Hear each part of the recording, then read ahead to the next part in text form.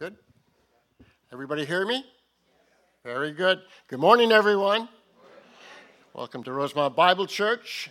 If it's your first time here, you're very, very welcome. And for everyone online, we want to say you're welcome also. And we hope that today might be a blessing for everyone. Let's pray. Father in heaven, thank you again for this morning. Thank you that we can come together, that we can look at your word, that we can be with one another, that we can experience the joy, Father, of worship and praise like we just did, being in communion one with another, Father, contributing to each other's lives. We just thank you, Father. And we pray now as we go into your word that your Holy Spirit might open our hearts and the eyes of our hearts, that we might not only understand, but that we might seize it, and that our hearts, our minds, and our wills might be conformed to yours. In the name of Jesus, amen. Good morning. I'll be reading from Acts chapter 20. It's in its entirety this morning. It's a passage with a lot of difficult words to pronounce, so Les has asked me to do it. Love you, brother. I'll be reading from the New International Version.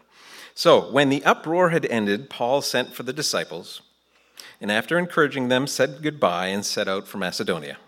He traveled through that area, speaking many words of encouragement to the people, and finally arrived in Greece, where he stayed 3 months. Because some Jews had plotted against him, just as he was about to sail for Syria, he decided to go back through Macedonia. He was accompanied by Sopater, son of Pyrrhus from Berea, Aristarchus and Secundus from Thessalonica, Gaius from Derbe, Timothy also, and Tychicus, and Trophimus from the province of Asia. These men went on ahead and waited for us at Troas, but we sailed from Philippi after the festival of unleavened bread, and 5 days later joined the others at Troas, where we stayed 7 days. On the first day of the week, we came together to break bread. Paul spoke to the people, and because he intended to leave the next day, he kept on talking until midnight. There were many lamps in the upstairs room where we were meeting. Now, seated in a window was a young man named Eutychus, who was sinking into a deep sleep as Paul talked on and on. Now, when he was sound asleep, he fell to the ground from the third story, and he was picked up dead. Now, Paul went down, he threw himself on the young man, put his arms around him. "Don't be alarmed," he said, "he's still alive." Then he went upstairs again and broke bread and ate. And after talking until daylight, he left, and the people took the young man home alive and were greatly comforted. We went on ahead to the ship and sailed for Assos, where we were going to take Paul aboard. He had made this arrangement because he was going there on foot. And when he met us at Assos, we took him aboard and went on to Mytilene. The next day we set sail from there and arrived off Chios. The day after that, we crossed over to Samos, and on the following day arrived at Miletus. Paul had decided to sail past Ephesus to avoid spending time in the province of Asia, for he was in a hurry to reach Jerusalem, if possible, by the day of Pentecost. From Miletus, Paul sent to Ephesus for the elders of the church. When they arrived, he said to them, "You know how I have lived the whole time I was with you, from the first day I came into the province of Asia. I served the Lord with great humility and with tears, and in the midst of severe testing by the plots of my Jewish opponents. You know that I have not hesitated to preach anything that would be helpful to you, but have taught you publicly and from house to house. I've declared to both Jews and Greeks that they must turn to God in repentance and have faith in our Lord Jesus. And now, compelled by the Spirit, I'm going to Jerusalem, not knowing what will happen to me there. I only know that in every city the Holy Spirit warns me that prison and hardships are facing me. However, I consider my life worth nothing to me. My only aim is to finish the race and complete the task the Lord Jesus has given me, the task of testifying to the good news of God's grace. Now I know that none of you among whom I've gone about preaching the kingdom will ever see me again. Therefore I declare to you today that I'm innocent of the blood of any of you, for I have not hesitated to proclaim to you the whole will of God. Keep watch over yourselves and all the flock of which the Holy Spirit has made you overseers. Be shepherds of the church of God, which he bought with his own blood. I know that after I leave, savage wolves will come in among you and will not spare the flock. Even from your own number, men will arise and distort the truth in order to draw away disciples after them. So be on your guard. Remember that for 3 years I never stopped warning each of you night and day with tears. Now I commit you to God and to the word of his grace, which can build you up and give you an inheritance among all those who are sanctified. I've not coveted anyone's silver or gold or clothing. You yourselves know that these hands of mine have supplied my own needs and the needs of my companions. In everything I did, I showed you that by this kind of hard work we must help the weak, remembering the words the Lord Jesus himself said, "It is more blessed to give than to receive." Finally, when Paul had finished speaking, he knelt down with all of them and prayed. They all wept as they embraced him and kissed him. What grieved them most was that his statement that they would never see his face again. And then they accompanied him to the ship.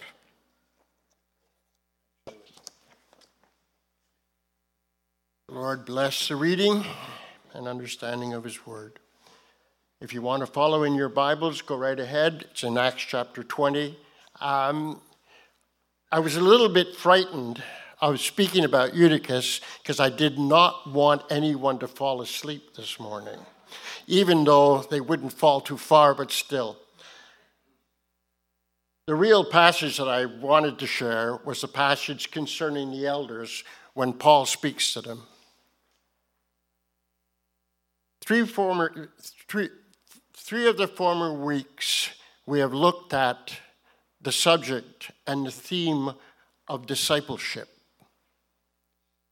The first week was with Stephen McCarg, who talked to us about mentors and mentees, or mentors and disciples, and how we needed each other, actually, to be able to grow and to accomplish what God has given us. The week after, we had Nick Oswolo that spoke to us about baptism.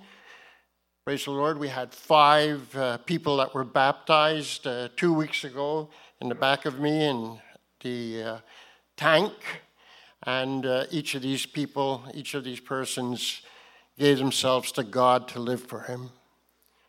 They became disciples. Because as we've seen in the last couple of weeks too, in Matthew 28, when the Lord gives the Great Mission, he says, in going, baptize them in the name of the Father, the Son, and the Holy Ghost, or the Holy Spirit.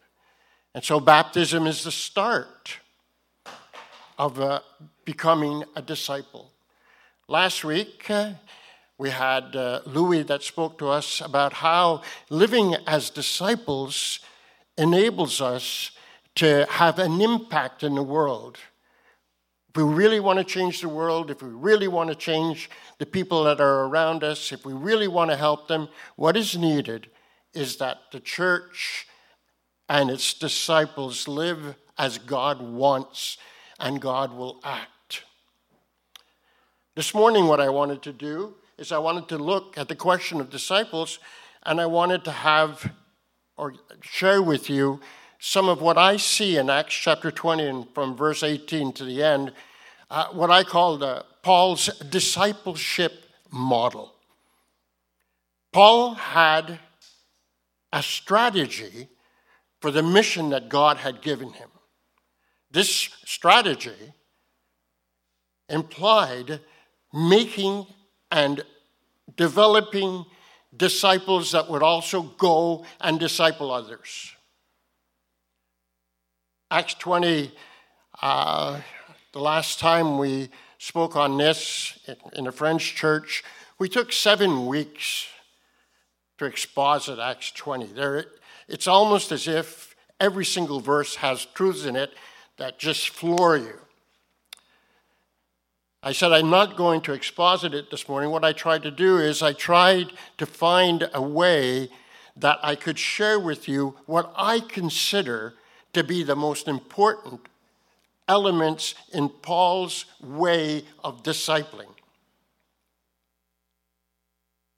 We read in 1 Thessalonians chapter 1 and verse 5 to 7, it says, "You know how we lived among you for your benefit, and you yourselves became imitators of us and of the Lord Jesus. As a result, you became an example to all the believers." So what we have in Thessalonians, one of the earliest, probably the second epistle that was written in the New Testament, even before all the Gospels and everything else, we have Paul explaining how he entered into Thessalonica and what happened. He was an example, they became imitators, and then they became examples for others. And what I believe that Paul is doing in Acts chapter 20 is he's trying to tell the Christians, because this is the only passage that we have in all of Acts where Paul speaks to only Christians. Another thing is that in Acts, Paul, the verses that he uses to speak to only Christians are, there's quite a few of them. And so what he's trying to do is he's trying to teach the Christians, okay, listen, this is the way that I want you to act and to be, so that as we go forth, what will happen is the work that I am doing will be multiplied out in the world. You see, as Louis read, Paul knew that at that moment, that was the last time that he would see the people from Ephesus. The last time. They realized that this was so, even at the end, that they got down, they kneeled.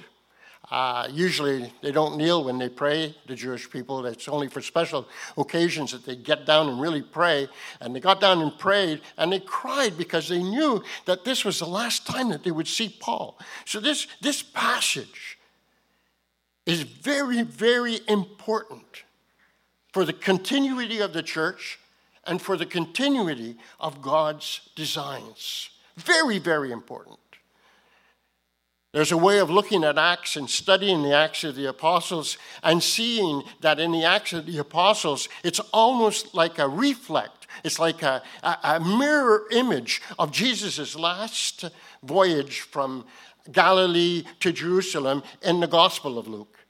In Acts, what Luke is doing is he's taking what Jesus did when he was here on the earth, and he's saying, okay, now this is what the Christians are going to do. And in Acts 20, we almost have the Last Supper of Paul compared to the Last Supper of Jesus. Very, very important passage. It's a passage that we have to take very, very sincerely and seriously. There's 5 things that I want to share with you this morning that I think are very, very important. Next one. That's it. The 5 things that I find in this passage. Number 1, for Christians to be disciples, they have to learn to characterize the love of Christ. And I'll show you where that happens in Acts 20. They also have to know how to communicate the word of Christ. They also have to confess the lordship of Christ. 4, they have to connect with the community of Christ. And number 5, the disciples commit to conformity to Christ. What is Paul telling us here? He talks about the character of the love of Christ. You know, when we read Matthew chapter 28, like we have done the last 3 weeks, go in all the world and make disciples. That is the commandment that Jesus gave to his church and to his disciples. Go in all the world and make disciples. And then we say, well, how? And Paul shows us that one of the most important things when we go and make disciples is that we have to learn how to love. We have to learn how to love. But who do we have to learn how to love? You know, in the New Testament, when Paul is talking, and even Jesus actually, when Paul is talking to the church, he never says, come to church. What does he say? Church, go. And so what God wants us to do is to go into society and to be able to help them to understand who Jesus is, but in a specific way. When we look at Thessalonians, we see that Paul, he goes to Thessalonica, he enters into the city, and then he lives among the Thessalonian believers. There's a model there.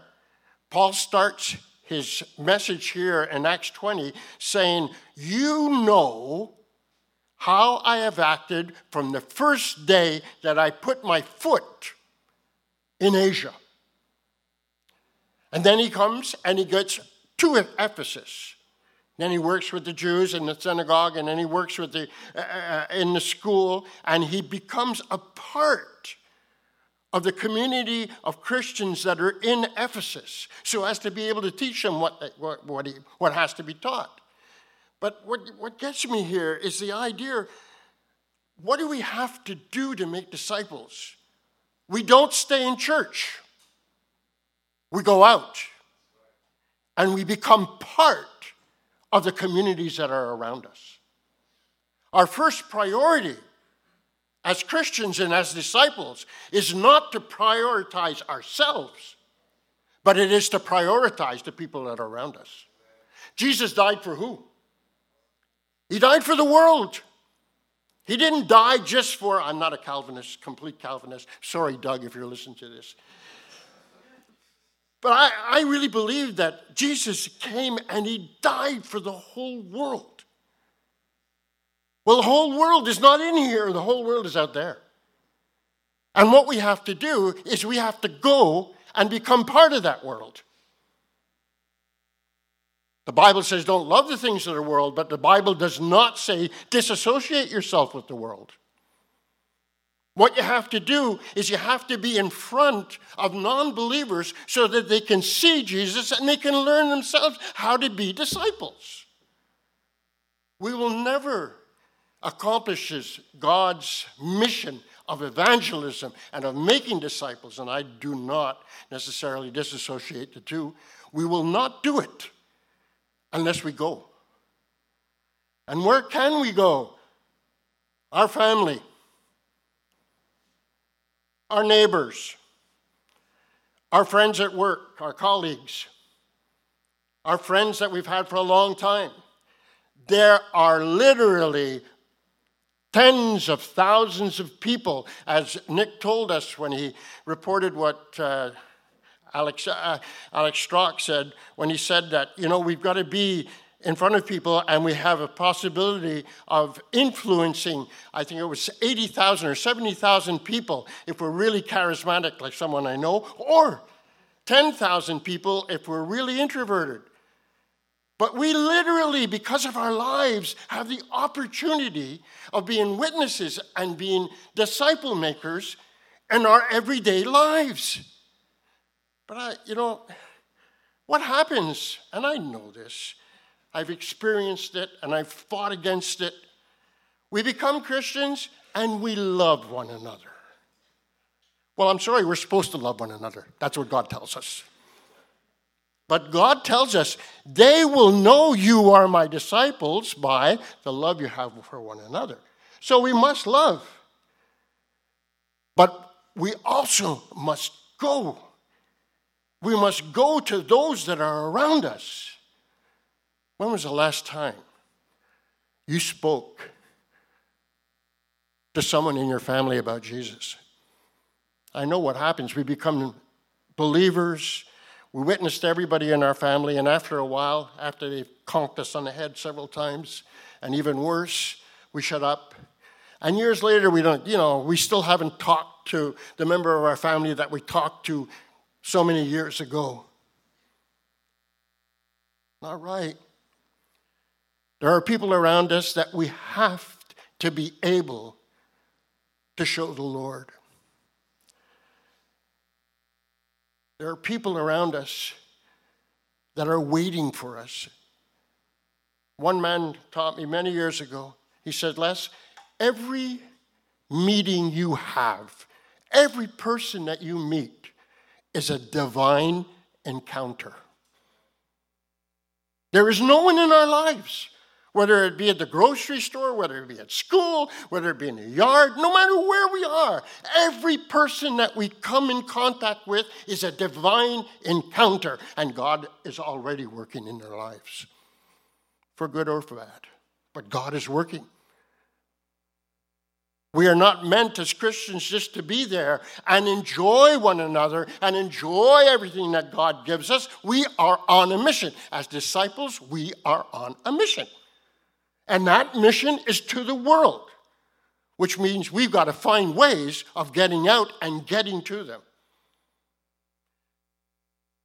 You know, we say to ourselves, well, what do I have to do so that they start to listen? Very easy. Be present and love. Be present and love. You've got to be in their lives. So that means that sometimes you're going to have to invite neighbors that are not Christians to come over and have a cup of coffee, or in Quebec, have a bottle of beer. You're going to have to, at work, when they decide, well, we have this thing that we're doing as a team at work. We're going out and we're going to a 5 to 7 or whatever. And would you like to come? There was a time in my Christian life I would say, no, I'm not going. I'm a Christian. Let me tell you, it wasn't a good testimony.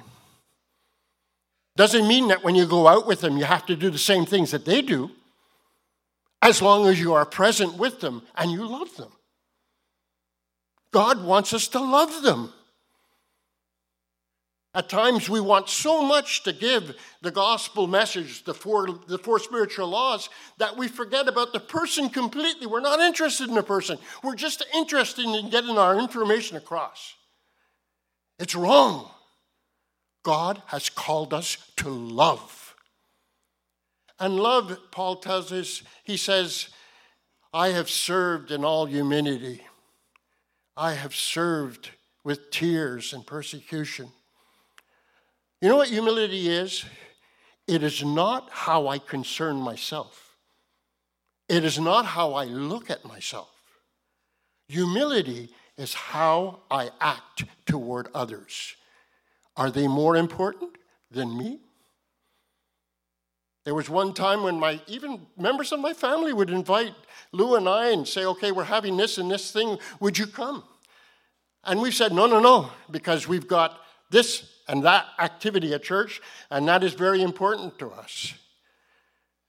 It was wrong. You see, the people that are all around us are living lives. They're understanding life. They have a world vision or une vision du monde, a worldview that is completely different from our own. They don't think like us. They don't will like us. They don't talk like us. Everything is different. But what we have to do as Christians, we have to love them and learn how to love them. We started a church in Rivière-Baudette. Because what we would do is we would always find a person that was interested in the gospel. Not necessarily a believer, but interested in the gospel. And we would participate with this person in his life in different things.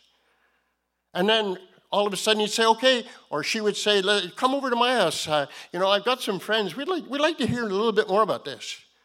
So this happened down in Rivière-Baudette, and we went down to Rivière-Baudette, and we lived with them. We did what they did. We participated with them in some of the things that they were participating in. We learned to love them. And later on, it's amazing the kind of people you're going to meet. Literally, we have met killers. Literally, we have met people very violent. We have met people really out of it. We have met people, I went to one study where the guy beat me up. Uh, and you know what we're called? We're called to love them.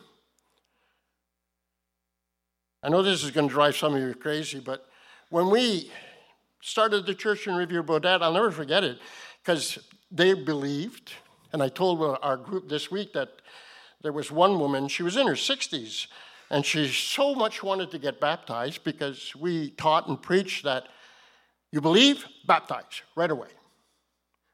And it was winter. Well, not winter, it was spring. And in Rivière-Baudette, in the house where we were meeting, there was a river running over around the house. And the woman says, well, I'd like to be baptized. And one of the guys that was there, he said, okay, well, I'll break the ice. And so they broke the ice, and we baptized this woman. I think she's still alive today.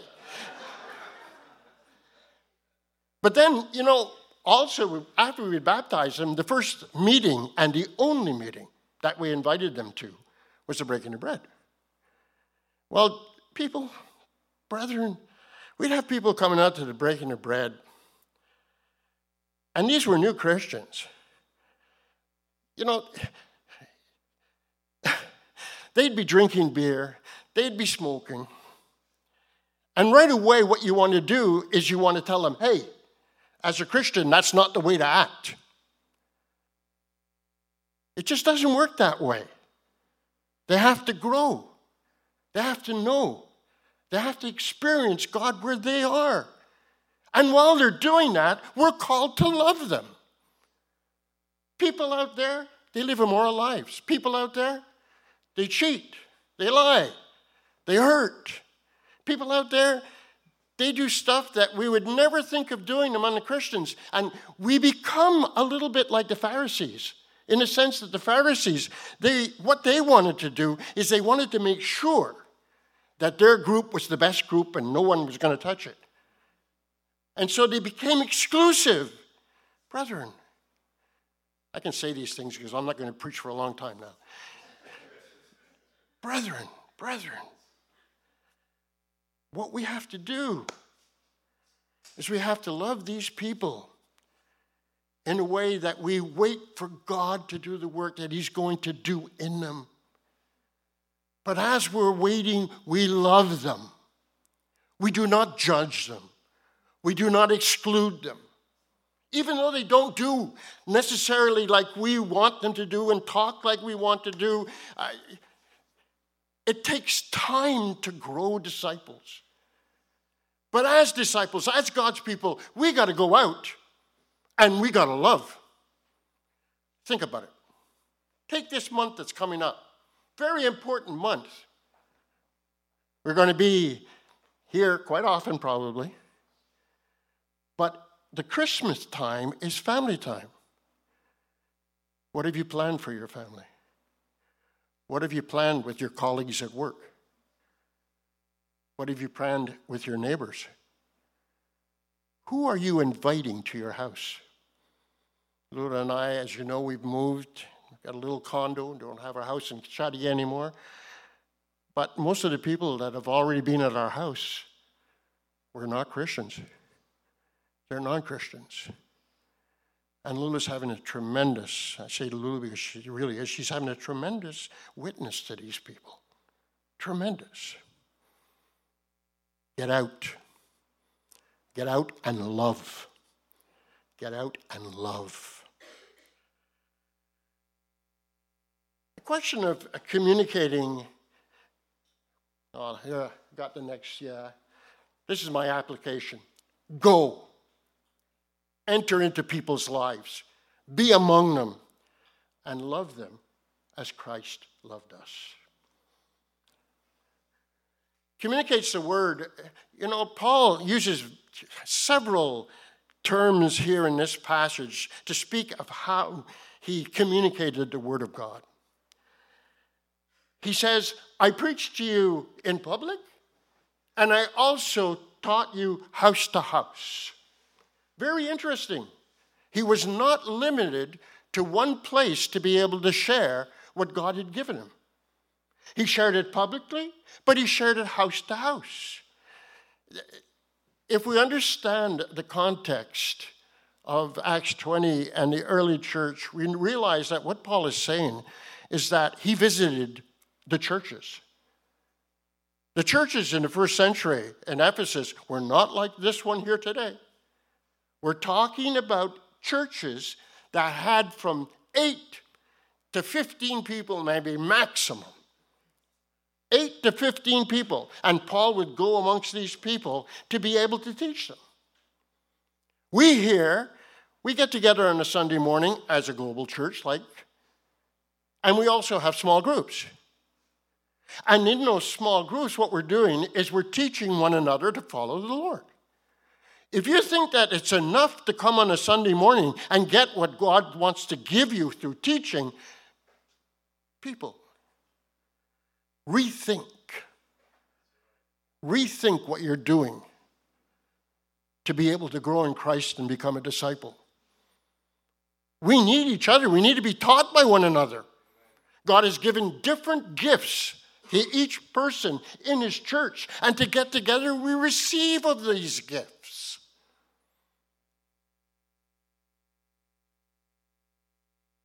He says, I taught you what was beneficial for you, and I taught you the whole plan of God. This is interesting. I taught you what was beneficial for you. I told my brothers yesterday that when I first started preparing this, I thought of preparing something on evangelism, and there's a tool that is used in evangelism that's called the Engel scale. And it starts from -10 to +10, with 0 being the moment someone decides to become a disciple. Not that believes, it is believed, but that decides to become a disciple. Now let's suppose you have a person at -10. That person doesn't believe in God. That person has no desire to know what the Bible says. That person does not have any desire to live according to the rules that God has put down. That person is out of there. And God calls us to love that person. What am I going to do when I meet that person? Or I start to enter into that person's life, and I'm going to tell him, hey, listen, you're a sinner. Jesus died for you. Accept him right away, and you'll go to heaven. I'm sorry, he just won't listen to you. To be able to apply the Word of God where people are takes that first point where we're getting into people's lives and we understand them. And then when we're giving them the Word of God, we're giving them the Word of God in a way that is appropriate for them. Huberson talked to us about that. He talked about Paul going into the synagogue. He talked about Paul at Mars Hill. He talked how he had to change his message according to the people to whom he was talking, to whom he was speaking. Well, it's the same thing with us. We as Christians, especially young Christians, I guess some of us that are older too, the first thing we want to do, the only reason that we want people around us that we don't know, we want to get them there, and then we want to bombard them with the 4 laws, the 4 spiritual laws. It's not the way to be a Christian. It's not loving them. We've got to be in the Word of God, and we've got to understand the Word of God and know the Word of God so that when we are with these people and something happens, we are able to apply the Word of God contextually and well to their needs. Paul says, I have taught you everything that was needed. He also says, I taught you the whole plan of God. The whole plan of God for him was something that started in Genesis and for him was still going on with his ministry, but in a way finished with Jesus and with Jesus' return. How many of you, how many of us have read the Old Testament? How many of us know the plan of God? Seriously. Do we know the plan of God? Louis and I have been asked to maybe prepare something for a series after Easter. And, I'm thinking very seriously about this. I spoke to Louis. He's the boss. He'll decide in the end. But, I would like us to understand what's going on in the Old Testament.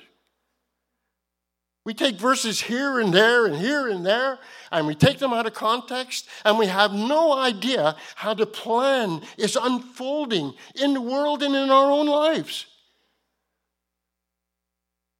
Are we able to take a person and to say, listen, God started this, and he's going to finish there, and this is how he's doing it? So that we're not just talking verses, talking principles to people. We're giving them something that they really can take a hold of and see from the beginning to the end. Get it? He says also,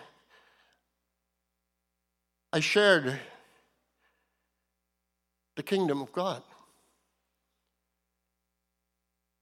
It's two places, I believe, in the Acts where the kingdom of God is mentioned. Here in Acts 20 and also in the last chapter. Paul preached the kingdom of God. I would not doubt that if I asked each person here to give me a definition of the kingdom of God, we'd get quite a few definitions of the kingdom of God. What is the kingdom of God? The kingdom of God is the element or the theme that is the most important for us as disciples. Do you realize that? The most important. What's happening? He also said, I teach you repentance and believe in Jesus. Repentance of what?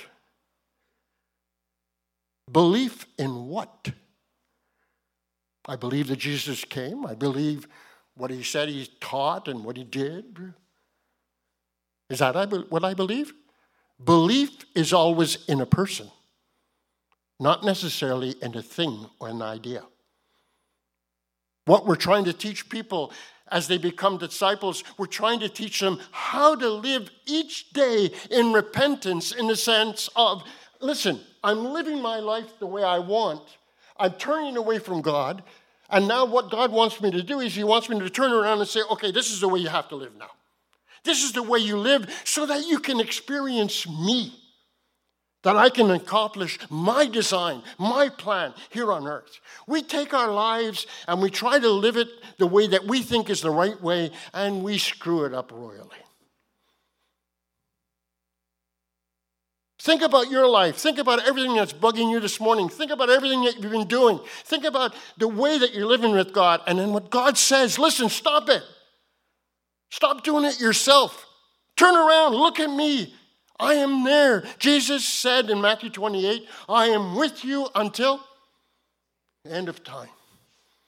In one of our studies this week, in one of the Bible studies this week, one person shared the idea, I read all this and I look at the disciples, I look how they live, but he says, I don't eat with him.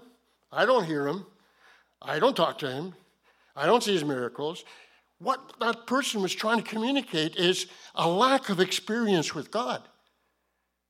What God is calling us to as disciples is to experience him. Experience him in a way that goes beyond anything we can imagine. There is no advantage to having lived in the first century and having walked with Jesus than today. Because the Bible says that Jesus is with us forever. He has given us his Spirit, and he has called us to follow him and to walk with him. We can experience things with the Lord and with Jesus that we cannot imagine if we just decide to do what God wants, to turn around, to believe in Jesus. And believe in Jesus is not something we do once and for all. Belief in Jesus is asked of us every single day, every single moment, every single hour. You could say, or you can even translate belief as faithfulness. And what God is asking us is be faithful to Jesus and who he is. Again, as Christians, we think, I believe everything's okay. I can do what I want. And even if we don't say it, we do it. And God says, that's not being a disciple. Being a disciple is repenting and then following him as a disciple, believing the person of Christ as we go forth and experiencing the person of Christ and living the person of Christ. I know I got 3 more, but I'm only going to do 1 more, okay?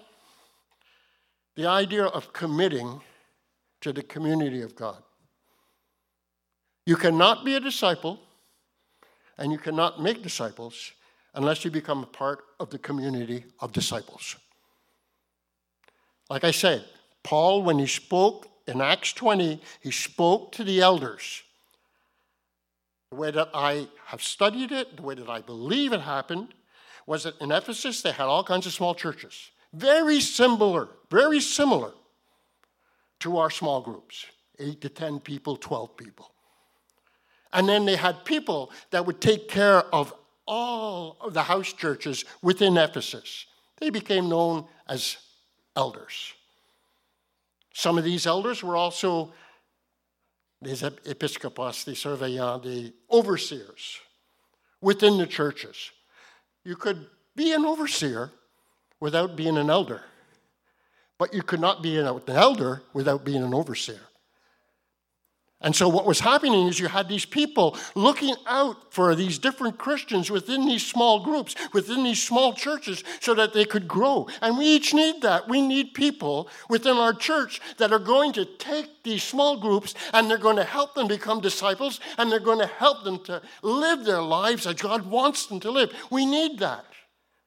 I know we live in a democratic world, and so we get together and we say, okay, you had this to say, you had that to say, and who cares what they say? As long as they say something. That's the character or the attitude that we have when we get together. And no one says anything that's not better than someone else. That's baloney. God has given us people with gifts that can teach us, that can encourage us. God has given us gifts of people that can confront us. God has given us gifts of people that can serve us. And how do we learn how to do that? In a small group. We will never, in a big group, be able to do that. No matter how much I want to love Rudy, I want to love Dave, I try to love Stephen. No matter what, I cannot do it just on a Sunday in the big meeting. I can't do it. And I cannot be a disciple just doing it on a Sunday either. We have to get together and be the disciples that God wants us to be. Let's stand, please.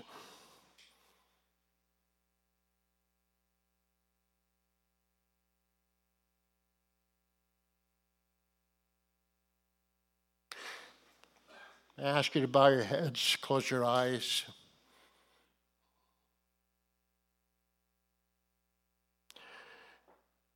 I was reading a man of God this week, Dallas Willard. And in the book that I was reading, he said, the reason why we do not have disciples these days is because people are not deciding to become a disciple. They're just happy doing what they're doing. They're just happy saying, oh, I'm saved, I got eternal life, the blood has covered me, and everything's good. The baptism moment is the moment for decision. I don't know if everyone here has been baptized, but I'm probably sure, and I'm not being bad here, that everyone here has not taken a decision to become a disciple. To live as a disciple, to live with Jesus, going into the world and the people that are around us, and living as God wants so that these people can see Jesus in us. Have you decided to become a disciple? Willard says, take out a piece of paper, take 2 or 3 hours during the day, make this an important decision in your life, and say to God, either on your knees or wherever you are, say to God, listen, Lord, I've been living in a way that's wrong. I've been living in a way for myself. I've been living in a way that's against you. Please, Lord, please, by your grace and by your Spirit, may you take me at this time, me, Leslie Muirhead, I am offering myself up to you as your disciple. I'm deciding today to follow you. Whether you be man, woman, young, old. The young people back there that were baptized 2 weeks ago, That baptism was your moment of decision. Do you understand that? It wasn't just a question of going into cold water. It was a question of, hey, I'm becoming a disciple. Where are you today? Have you really decided to follow Jesus, the Lord Jesus? Today in the world, the liturgical world, you know what the festival is today? The festival of Jesus Christ, the King. It would be wonderful if today you are standing there, you might bow your head and say, Lord, today I follow you. I take a decision to be a disciple. I take a decision to let you be Lord.